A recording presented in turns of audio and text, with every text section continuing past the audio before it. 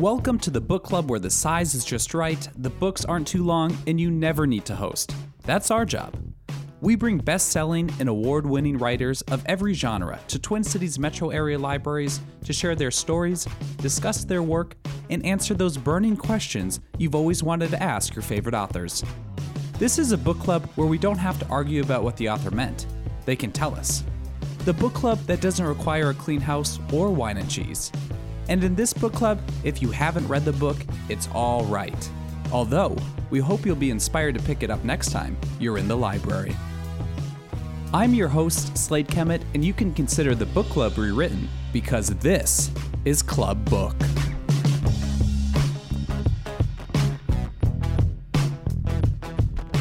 Club Book is made possible by Minnesota's Arts and Cultural Heritage Fund, MELSA, and Library Strategies. We would like to thank our media sponsors at Minnesota Public Radio and MinPost.com for helping us get the word out about our great guest authors. This podcast features Leif Enger at Carver County Library, Chanhassen. Chart-topping novelist Leif Enger burst onto the literary scene in 2001 with Peace Like a River, one of this century's few fiction debuts to sell 1 million copies. Set in northern Minnesota in the 1960s, audiences fell in love with Peace Like a River's arcadian small-town setting and 12-year-old protagonist Reuben Rube Land, a young narrator every bit as memorable as Huck Finn or Scout Finch.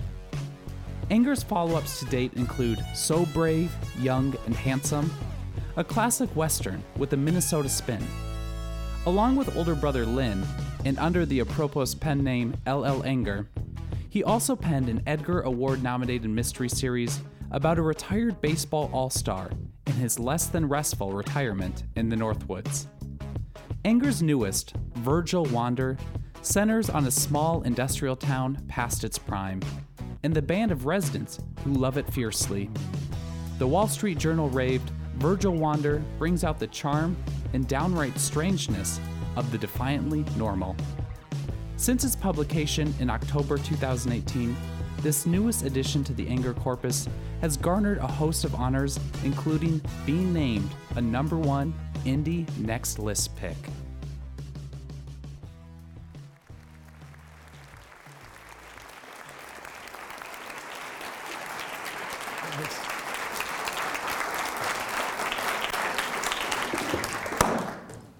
Wow, thanks so much.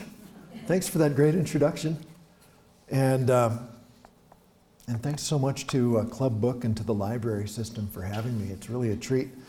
There's so many good books that get published every year, really good ones, that to have one that actually gets me invited to something like this makes me feel incredibly lucky and fortunate and grateful. So I think what I'll do is just start out by reading a little bit from the book itself, and then I'll probably make a few remarks about reading and writing, which are still, after all these years, I think the best tools we have, right? The best tools we have. I love how libraries keep expanding beyond their original mandate and do all sorts of things we couldn't have imagined 30 or 40 years ago. And yet when it all comes down to it, it's still about reading and writing. What would we do without them? I'm going to just read from the beginning of Virgil Wander, the best place to start. Now I think the picture was unspooling all along and I just failed to notice. The obvious really isn't so, at least it wasn't to me. A Midwestern male cruising at medium altitude, aspiring vaguely to decency, contributing to PBS, moderate in all things, including romantic forays, and doing unto others more or less reciprocally. If I were to pinpoint when the world began reorganizing itself, that is, when my seeing of it began to shift, it would be the day a stranger named Ruin blew into our bad luck town of Greenstone, Minnesota, like a spark from the boreal gloom. It was also the day of my release from St. Luke's Hospital down in Duluth, so I was concussed and more than a little adrift. The previous week, I had driven upshore to a popular lookout to photograph a distant storm approaching over Lake Superior. It was a beautiful storm, self-contained as storms often are, hunched far out over the vast water like a blob of blue ink. But it stalled in the middle distance, and time just slipped away. There's a picnic table up there where I have napped more than once. What woke me this time was the mischievous gale delivering autumn's first snow. I leaped behind the wheel as it came down in armloads. Highway 61 quickly grew rutted and slick. Maybe I was driving too fast. U2 was on the radio. Mysterious Ways, I seem to recall. Apparently, my heartbroken Pontiac breached a safety barrier and made a long, lovely, some might say cinematic arc into the churning lake. I say apparently since this particular memory is not crisp. The airbag deployed at the barricade snapped my head back and swaddled me in a whiplash haze that took a long time to shake off. I missed the lightning thoughts and impressions a person might expect in this situation. Cold panic, clenching denial, a magician's bouquet of vibrant regrets. I'd have sunk with the car if Marcus Jetty hadn't been doing a little late-season beachcombing. Marcus runs Greenstone Salvage and Tinker, a famous local eyesore of bike frames, tube amps, hula poppers, oil drums, and knobs of driftwood. He was picking along the jagged strand in his raincoat, eye on a fat cork from somebody's herring net, when a car approached on the highway above. He later described the sounds of a whining V6 and thumping bass line before the barrier burst to shrapnel and the world for a moment silenced itself. In the silence, Marcus looked up. A mid-size American sedan sailed dreamlike through thickening snow. I forgot to thank Marcus when he came to visit during my recovery. Actually, I didn't recognize him. That happened a lot at first. He was reserved and shook my hand as though we were meeting for the first time. Salvage man, he kindly explained. Eventually, I asked him if he ever expected to salvage a middle-aged bachelor and film projectionist. Nope, no, he replied. The market for such specimens was in decline. Marcus is one of those weathered old reticent types whose rare comment tends to be on point. The neurologist was a Finn named Koskinen, with a broad, decent face and a Teddy Roosevelt mustache. He diagnosed mild traumatic brain injury. This sounded paradoxical, but so did everything else, he said. For example, the damage was short-term, but might last quite a while, or possibly longer than that. I could expect within months to regain my balance as long as I didn't tip over, to experience fewer headaches, or maybe just get used to them. He said over time I would remember the names of friends and the nearer relatives, that I would recover fine motor skills and pockets of personal history I didn't yet realize had vanished. Despite my confusion, I liked Koskinen immediately. He had the heartening bulk of the aging athlete defeated by pastry. He delivered all news as though it were good. Most welcome was his prediction that language would gradually return. Not that I couldn't speak, but I had to stick to basics. My storehouse of English had been pillaged. At first I thought common nouns were the hardest hit, coffee and doorway and so on, but it soon became clear that the missing were mostly adjectives. Don't worry, everything will come back, said Dr. Koskinen. Most things probably will. A good many of them might return. There will be at least a provisional rebound. How does this make you feel? I wanted to say relieved or encouraged or at least hopeful, but none of these were available. All I could muster was a mute grin at which the doctor nodded with his mouth open in a vaguely alarming smile. He was correct about the language, though. Within weeks, certain prodigal words started filtering home. They came one at a time or in shy, small groups. I remember when Sea Kindly showed up, a sentimental favorite, followed by desiccated and massive. Brusque appeared all by itself, which seemed apt. Merry and boisterous arrived together. This would be a good time to ask your patience if I use an adjective too many now and again. Even now, some years on, they are still returning. I'm just so glad to see them. Upon my release, I wasn't allowed to drive right away. Even if I could, my car was sitting on its roof under 90 feet of water. So Tom Beeman delivered me home. Beeman is my oldest friend, a massive, garrulous North Dakotan of Samoan ancestry. That I remembered him immediately was a relief to us both. He owns and edits the local weekly. He drives a minuscule Geo Metro. He claims to like the mileage, but what he really likes is to pull over and flabbergast onlookers just by climbing out.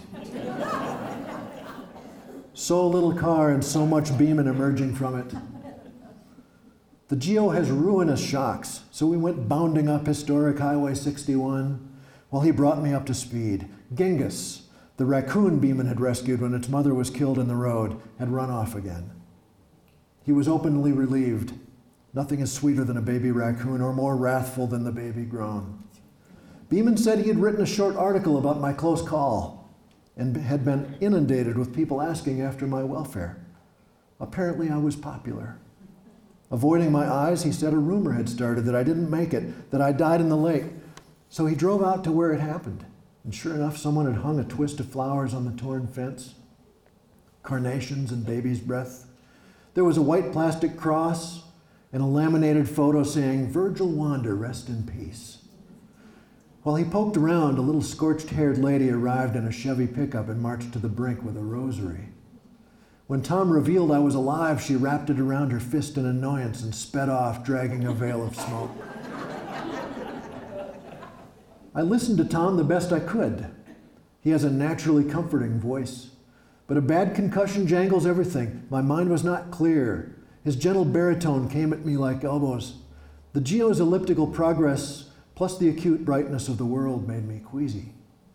We developed a hand signal so Tom could pull over and allow me to puke. Resting on a swale of grass overlooking the lake, sweat cooling on my brow, I thought I saw a man out there. Not in a boat, just a man standing upright on the shimmery surface of Lake Superior. The lake was so calm it looked concave. The man stood at ease 100 yards out. He turned his head to look at me. I seemed to shrink, or the world to expand. "Do you see that?" I asked Beeman, who kept a civil distance. I pointed at the man on the lake. Beeman shrugged. "See what?" I didn't elaborate. The man smiled. He was way out there, but I could see him smiling right at me. He had a black suit on. He looked like a keyhole or exclamation point standing on the water. Beeman took me home and carried a paper sack up the 17 steps to my rooms above the Empress Theater. The sack contained my clothes from the accident, laundered and wadded back up, a toothbrush and razor, and 2 pairs of throwaway hospital slippers with square toes. Beeman had also fetched my mail from the post office and run into the Citgo for bread and a half gallon of 2% milk. It was his doing I could get into the apartment at all. My only key was in the Pontiac, down in the glimmery murk.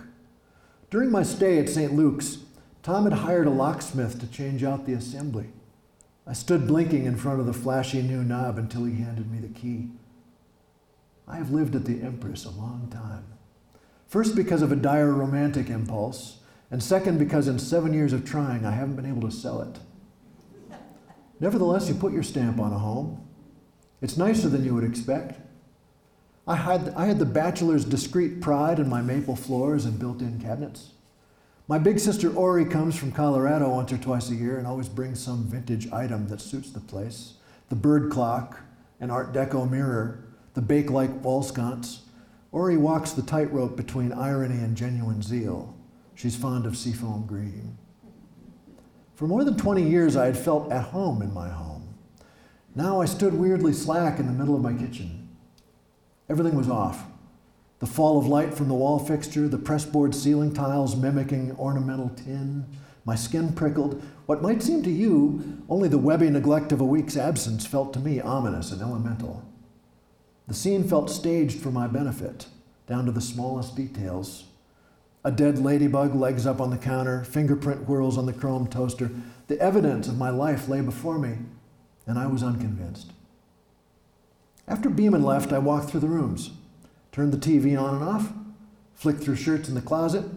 The unease would not dissipate. I went through my mail. In the most recent issue of The Observer was Beeman's short article about my accident.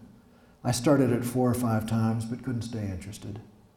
There was coverage of last week's city council meeting, a fluff piece on a local retiree whose antique wrench collection filled 2 boxcars, and a disturbing paragraph in the police blotter about a young woman found dead of exposure in the woods a few miles north of town. I cracked open some windows. Even the views were askew. They had an inert, stereoscopic quality, Empress in vertical blue neon out front, with Main Street below and the water tower 2 blocks inland. Out back, the pea gravel roof of the auditorium, and past it, the moody old sea. I might have been clicking through with a Viewmaster. I couldn't nail down what had changed in the apartment.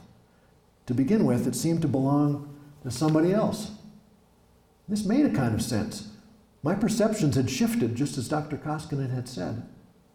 Still, I hadn't expected my hanging shirts to seem like somebody else's shirts, or my framed map of the Spanish Virgin Islands to seem like somebody else's daydream. The candle I light every week for my parents was reduced to a meaningless blue pillar. I wandered into my bedroom and lay down. I had made it to late afternoon. The doctor had said I should sleep as much as possible and try not to think too hard. But as my bones settled on the mattress, a notion crept in.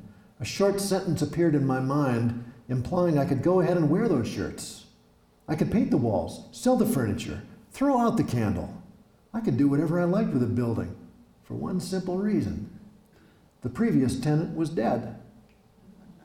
Poor Virgil didn't actually make it. I popped off the mattress and pulled on shoes. They didn't seem like my shoes, exactly. They resisted my hands and feet. I pulled them on anyway and got away from there. So Virgil's...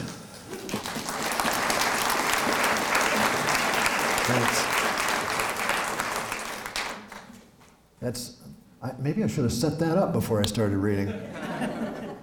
Virgil runs a little movie theater on the north shore of Lake Superior called the Empress in Greenstone, Minnesota, which is a dying town.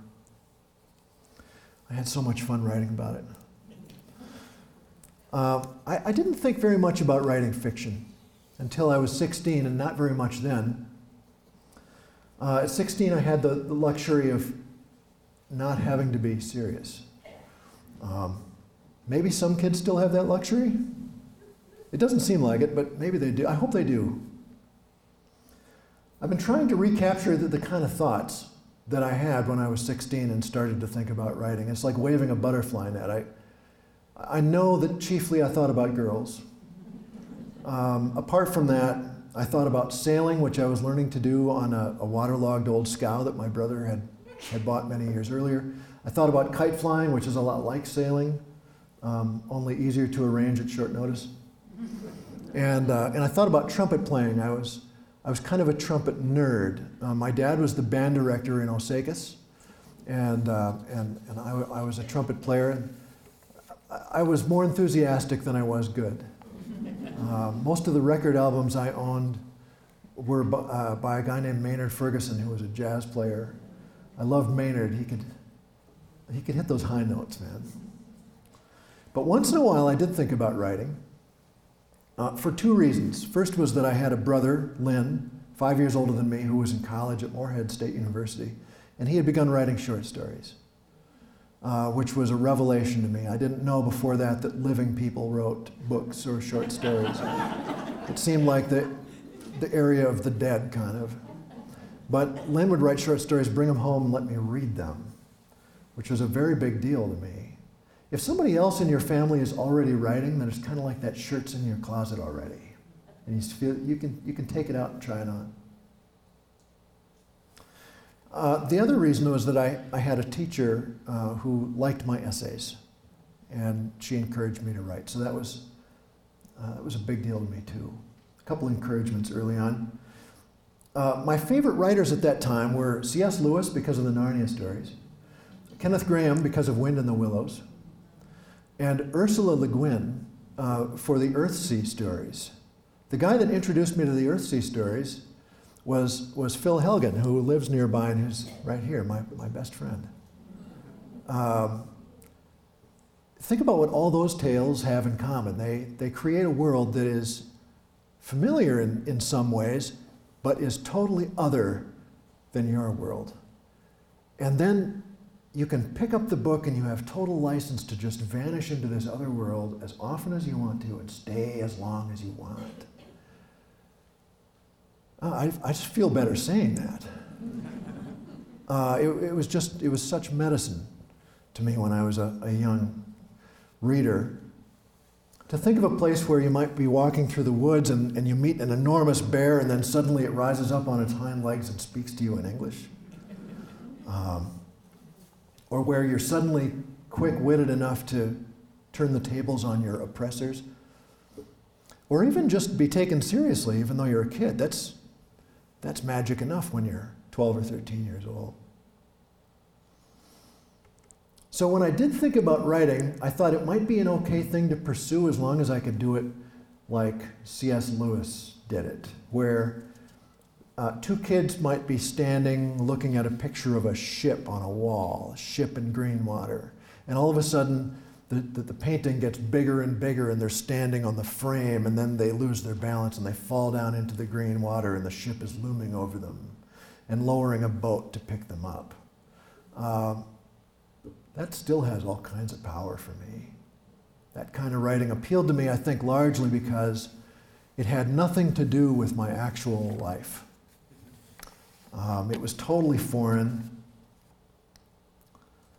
And just to be clear, I wasn't out really to escape my life. I liked my life. I had a great family, and I had good friends. I didn't have a massive chip on my shoulder. I wasn't one of those kids that you see in movies who feel ill-used because they were born too far from the bright lights.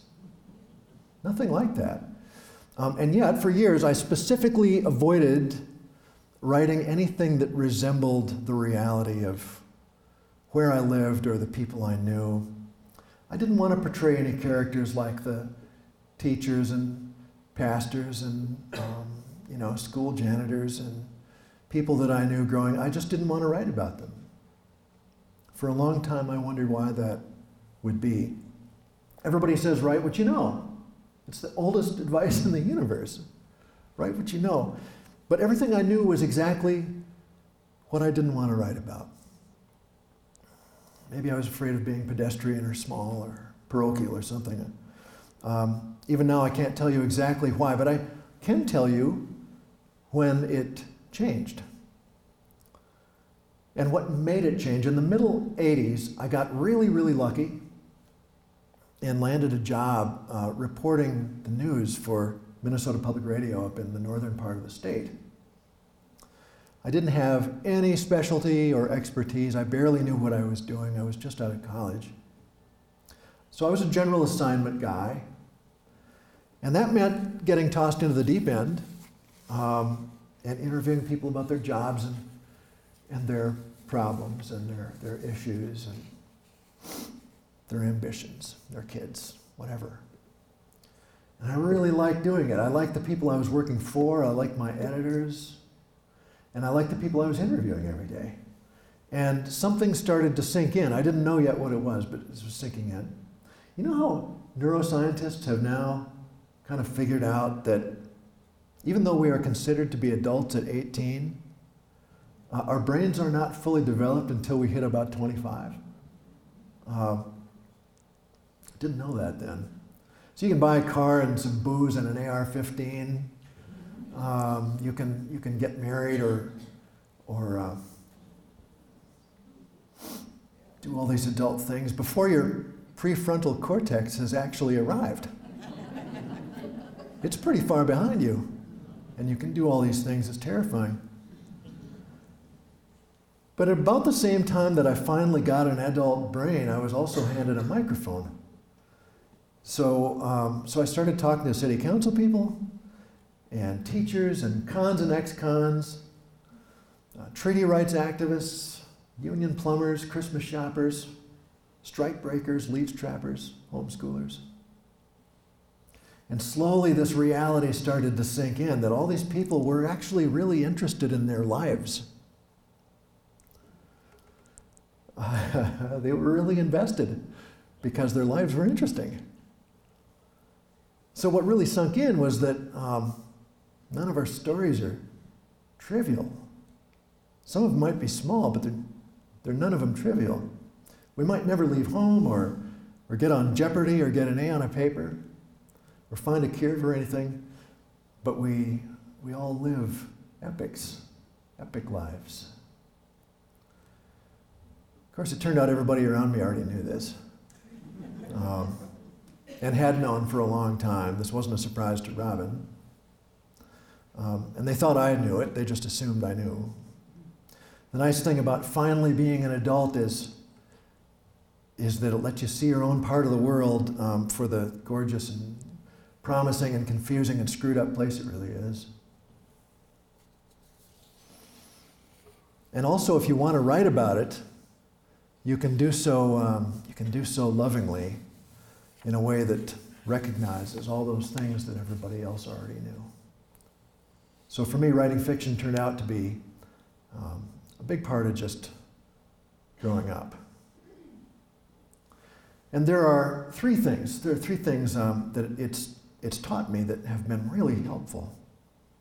Three things I see now that I couldn't see back then. This is going to sound like guidelines for writers, and they are. But they're also good, I think, for teachers and students and furnace repairmen and anybody interested in kind of where they fit in the world. And actually, there are way more than three, but three will be enough for now. First is to embrace your context. Not that where I'm from or you're from is any better than any place else. We've got no monopolies, I suspect, here. Every time I travel, I fall in love with wherever I am. And I think, what if I was from this place? What if I could be Norwegian? What if I was British? What if I came from an inherently romantic place like Madrid? What if I could live in the dark on a boat above the Arctic Circle? I always fall in love with these ideas, but the fact is I'm from here. I'm from Osakis, from west central Minnesota. I write in a Midwestern voice because it's the only one I really have access to. A frog can only croak, yeah? So I'll croak as plainly as I can in order to be understood. Once you've decided to go ahead and be at peace with your context, I think it opens you up to the way that others might perceive you. Does anybody here know the term janteloven? One or two? Yeah.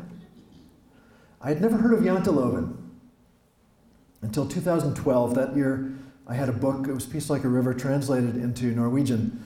Robin and I went over to Oslo for the publication. And while we were talking one night with the publisher, he was telling us these stories about his brother, who it turned out was a huge rock star in Europe, with a band called Aha.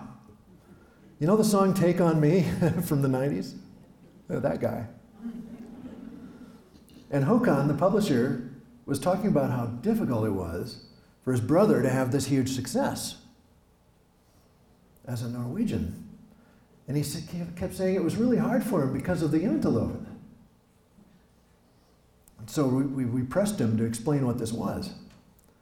Turns out janteloven is a term coined by the Danish author Axel Sandemos. In his novel, A Fugitive Crosses His Tracks, from 1936, the word means the laws of Jante.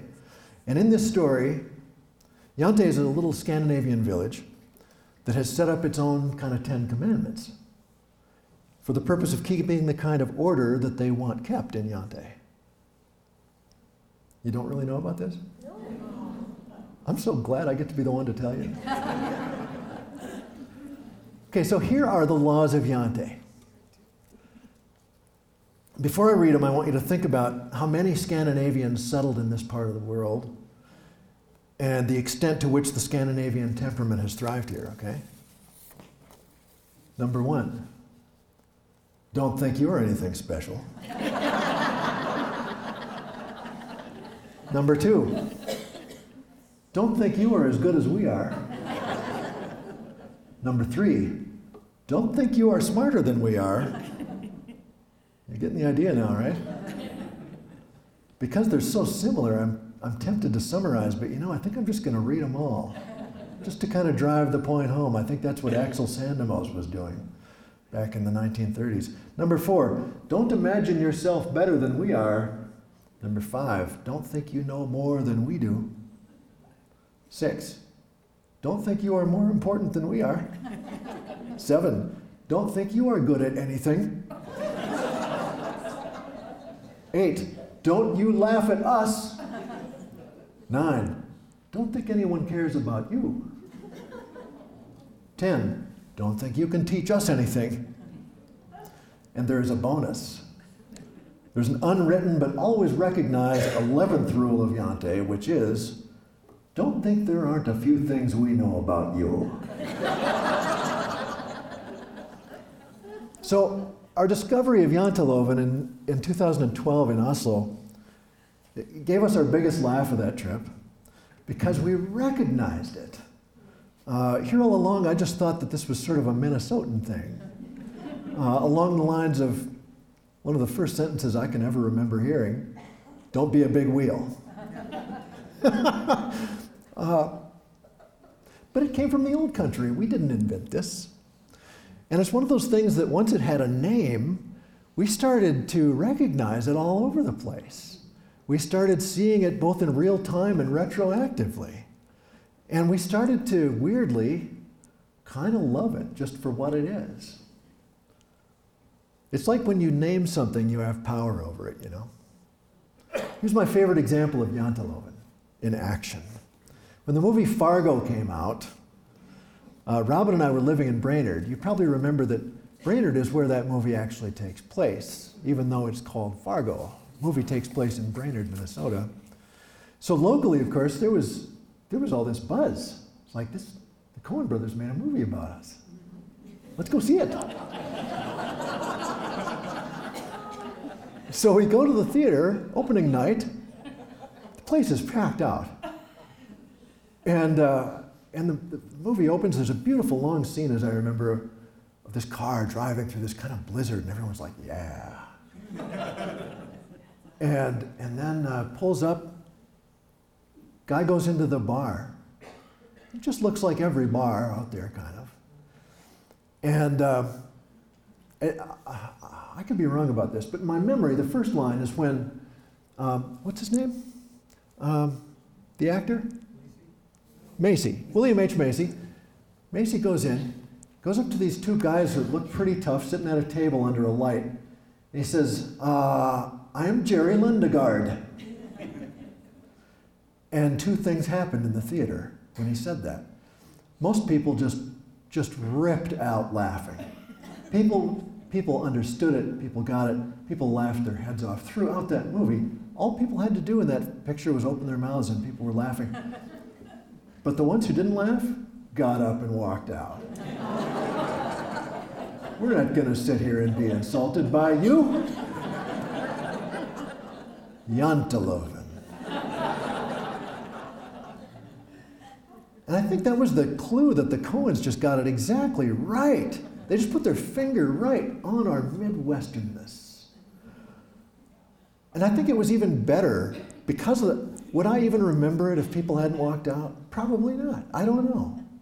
I'm so glad they did because it was like proving its premise right there in real time. It made it seem way more true and also way funnier. I think the reasons the Coens got it so right in that movie, besides the fact that they are geniuses, wasn't just that they knew those characters backward and forward, it was that they loved those characters. I think they loved them, and that's the other thing that you get by embracing your context. If you write what you know, like everybody says, you might write something good. But if you write what you know and love, then you got a chance to write something great. That's my theory. Second, take your time. Don't take as much time as I take. But take your time. There's a way of letting your work distill or ferment that can elevate it in the end into something better. My two sons and I occasionally get together and brew a batch of beer. And the way you do that is you get hold of the grain which has been, we're not purists, we buy the kit, and the grain comes, and it's a big sack of grain, and it's been toasted until it smells like coffee and looks like the ground, looks like earth.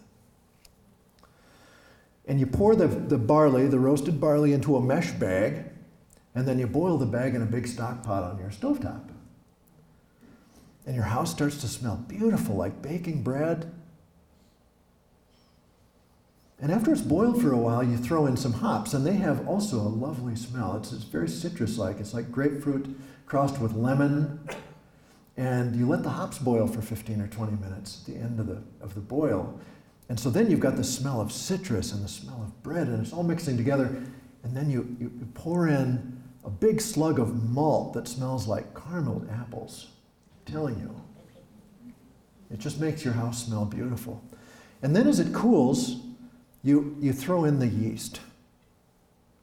And the yeast doesn't have a particular smell, but almost right away, within a few hours, it starts to kind of bubble.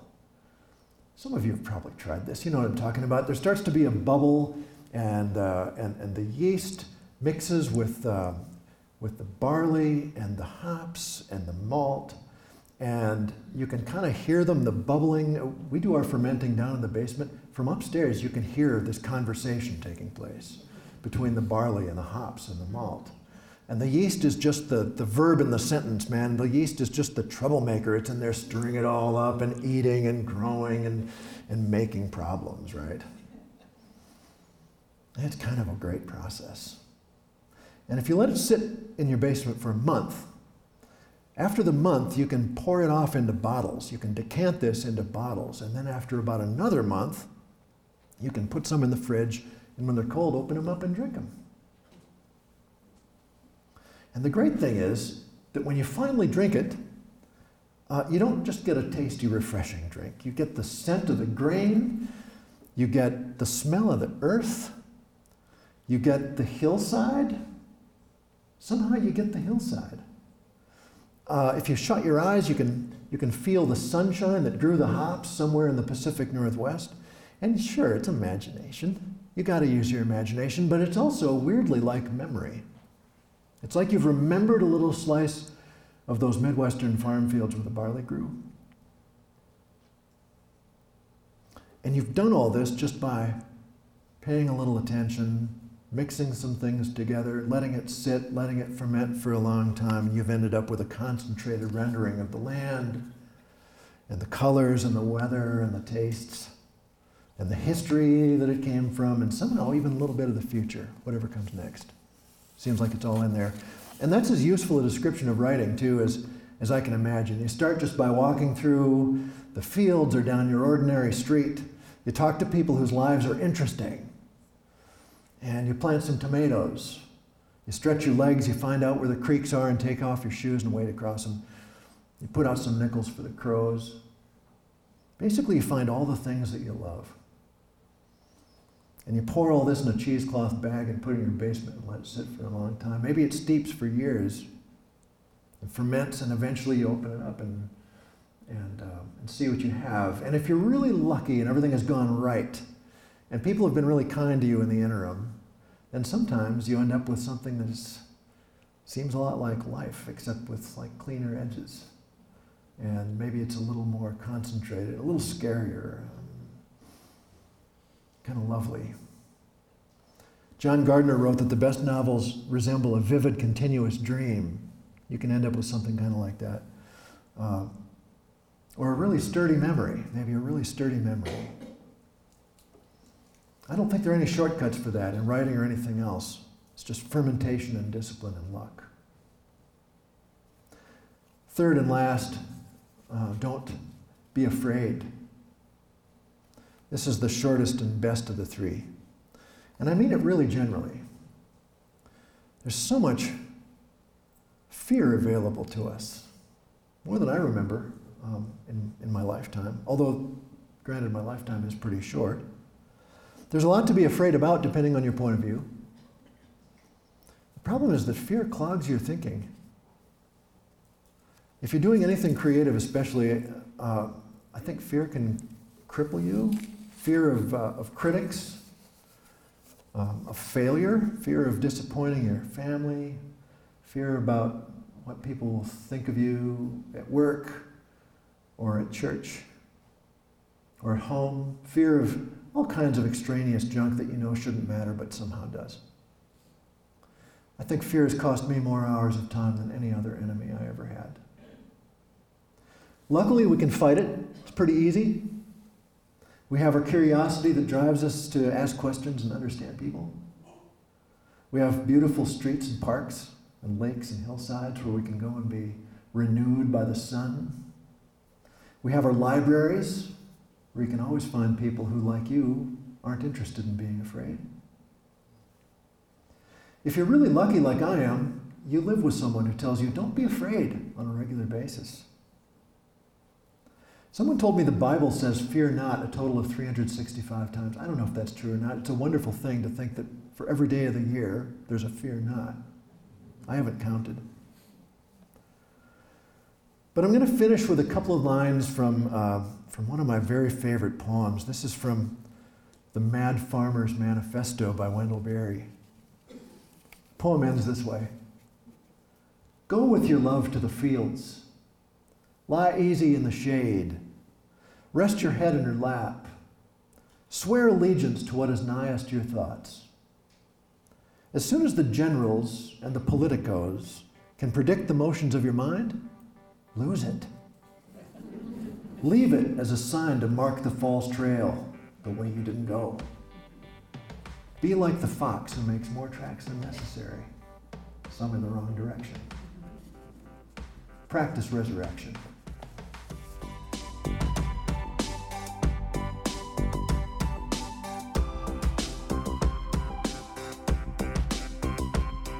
With that, we have reached the part of our podcast where we turn to our club book audience for questions and comments for Leif Enger and his work. In this book club, we like to encourage members and authors to connect and engage and help bridge the gap between the page you read and the process it took to write it. Our first question of the night comes from an audience member inquiring if it really took Leif Enger 10 years to write this book. I did. And the reason is that I wrote it, and then I didn't like it, and I threw it away, and I wrote it again. Which, I really hope never to have to do that again. But no, I did write it twice, and it did take me a very long time. I really struggled with the story until I sent him off the cliff. I mean, he had to have a bad head injury before the story made sense then to me. And the idea of a man sort of learning new surroundings, look, they're like fish out of water stories, right? There's a story where a stranger comes to town. There's a story where a man goes on a trip. But they're all kind of fish out of water stories. And I love the idea that a man could be rediscovering what he already knew, except looking at it from a slightly different slant. One of my dearest friends in the world went through a car accident and had a head injury and sort of rediscovered her life in a slightly different way, just from a little different angle. And that really inspired me. So that happened at about the time that I was realizing that the manuscript I had was unsatisfactory. And so I asked her if she would mind if I used her experience and filtered my book through it. And she said, go for it. There's got to be a silver lining. So I did that, and then the book made sense. Yeah. This audience member asks about the supernatural in Virgil Wander and what Enger may have taken from Minnesotan or Scandinavian folklore. There's a very mild and subtle supernatural element. I tried to use what I knew of sort of Norse mythology and not really not the kind you see on the screen in the Marvel movies, which is less interesting to me than the actual sagas that were written down. Norse mythology is filled with the idea that in the far north, where it's dark for months at a time, that the rules are a little different up there, and that there are transformations that can take place, that there are spirits that reside in big fish in the fjords, and that now and then the big fish will move up and down the shoreline looking for people they can beguile. I was really intrigued by that. I loved the persistent presence of ravens and crows in Norse mythology, and the way that they always seem to portend something, and the way that they're sometimes friend to people and sometimes not. I love that Rune, who's the old Norwegian who hails from Tromsø, which has the long night, seems to have his finger on something that is a little bit otherwise. That the kites connect him to something that is maybe larger than the mundane details of our lives. It's really attractive to me. I really wanted to use it. I tried not to be overbearing about it because other people are doing a great job of writing fantasy, and I wasn't very interested in trying to duplicate the efforts of someone like Neil Gaiman or other people who are doing this really well. I wanted it to be a real story about genuine people who are flesh and blood. But I wanted there to be, and I always want there to be in my work, a sort of the availability of something that is about 6 inches off the ground. You know, I want my characters to be walking on the streets, except once in a while when they look down and they're 6 inches off. That's really attractive to me. I don't know any other way to do it. You have to write what makes you feel really alive. And I like realism, but I kind of feel like if you're using your imagination, then anything is fair game, right? This question is about the character Adam Lear and what he represents. I really enjoyed writing him because the idea that I had with Adam was to write a man who is unencumbered by conscience or empathy. Because I think that when there's someone who doesn't have those humanizing traits, then they are not fully human. And if they're not fully human, then what might be the result if other people encounter them? It was really fun to realize as I was working through the book that whoever encountered Adam Lear had some sort of dreadful result. And it couldn't always be traced right back to him. In fact, most of the time it can't be, but it's after they have an encounter with Adam, something terrible happens. And has since he was 7 years old. Ever since he was a little boy. It's like he made a choice. It's like he made a choice when he was 7. And just turned his back on all that. What can I be if I don't have this encumbrance of a conscience? That was really, kind of terrifying to work with, also really fun. And then what really kind of brought it home for me was that there's one person on whom he has no effect, and that is Anne Fandine. She maybe even benefits from her association with Adam Lear.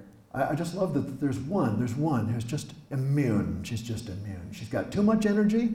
She's got too much sun just rising in her head, and she bumps into that whirring flywheel and just heads off in another direction. But it's not harmful to her. I still don't know quite why that is, but it seems incredibly true. I think that there are people among us who are similar to Adam Lear. Sometimes I hear people talking about human nature on the radio or on podcasts. Geez, I love podcasts. We get unlimited streaming now, and I can listen to podcasts whenever I want. People will talk about human nature, and it's like, well, we don't believe in evil. Wow, I do. I think we encounter it, and I think it's just out there. And when you run into it, you're wise to recognize it. It almost always tells you what it is, almost always. And then you're smart to stay away from it and not to believe what it says. But Adam, he has that attraction. He can be charming. People think he's going to be generous. He isn't really. People think he's going to be. He's got the attraction of the name and the money. Look out for people like Adam. Thanks for asking about him. Our next question comes from an audience member wondering why Leif Enger decided to include the theme of kite flying in his writing. Thanks for giving me a chance to talk about kites, which are one of my favorite things. When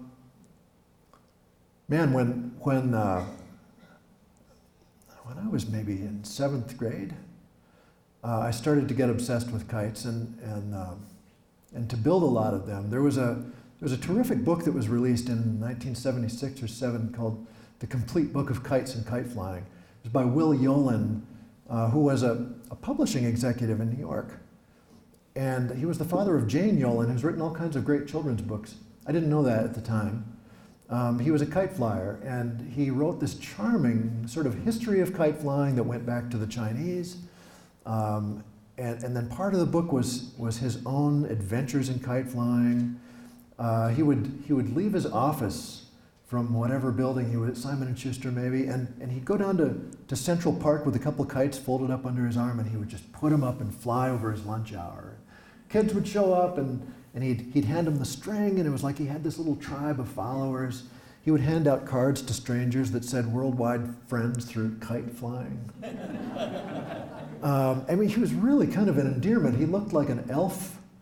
And I just thought, I was 13 or 14, and I thought, I gotta grow up to be this guy. How can I grow up to be this guy? And then the last portion of the book, Phil will remember this, was just a bunch of drawn plans for how to build your own kites at your kitchen table. So I just started doing that. And honestly, do you remember 7th grade? Flight is not a bad option. It just was a great way to get out and be by myself or with a well-chosen friend and fly some kites. And it really seemed like as soon as that kite gets in the air, a couple things happen. One is that you realize that it's just like you got a fish on the line. By then, I was old enough to have caught a lot of sunnies and a few walleyes out on Lake Osakis with my dad. And you realize what a fish is like when it gets on the line. It's going to pull and tug. It wants to go its own way. Sometimes they'll fight and they'll get off.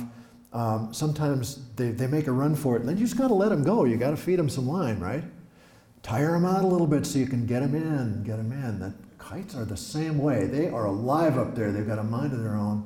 Sometimes they'll just put their shoulder down and make a dive for land, and when that happens, just like with a fish, you just let out 30 or 40 feet as fast as you can, and every time, here's what happens. It gets down, it senses it has a choice now, and it turns and heads back up into the sky and stabilizes. It's wonderful. I can still just lose entire afternoons just flying kites. So for me, it was an escape. It was a way to feel like, look, like I said, I didn't love my junior high years. I mean, everybody's junior high is fraught, I suspect, and mine was no different. I felt like I was in touch with something bigger when I flew a kite. And so that's never really gone away from me. I still feel that way when I fly. Now we live in Duluth, so I go down to Park Point and I put up a kite over the lake. It's fantastic. So Rune, look, there's got to be a character in your book that just is, Rune's always 6 inches off the ground, I think. He just lives 6 inches off the ground. And I put him in so there'd be somebody like that when I really needed it, I have it. You write books for yourself. You write books primarily to cheer yourself up and make yourself laugh. And that's what Rune is there for. That's what the kites are there for. I realized when I started the book and Rune came into it that I'd been waiting since I was 13 to write about kites. Which is, a fun thing to realize. It's like, oh yeah, there's a little gas in the tank down here. And I think the kites improve the story. The last question of the night comes from an audience member wondering what Leif Enger is working on next. I'm writing another Lake Superior book right now.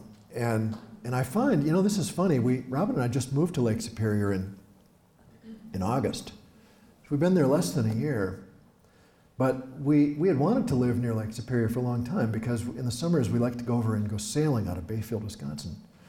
Lovely place, but so to get to Bayfield, we drive, of course, through Duluth, and we would always drive through and say, man, can you imagine being near this sort of source of magic? It's like having God in your backyard. And the other night, after the first icebreakers came through, and the first ship, did you see this? The first ship left the harbor the other one. We heard it go. Because our house is up the hill. It's not next to the lake, but it's 6 or 7 blocks up the hill from the lake. And at night we heard these foghorns. We heard the foghorn coming from the ship. And we heard the answer as it passed under the bridge.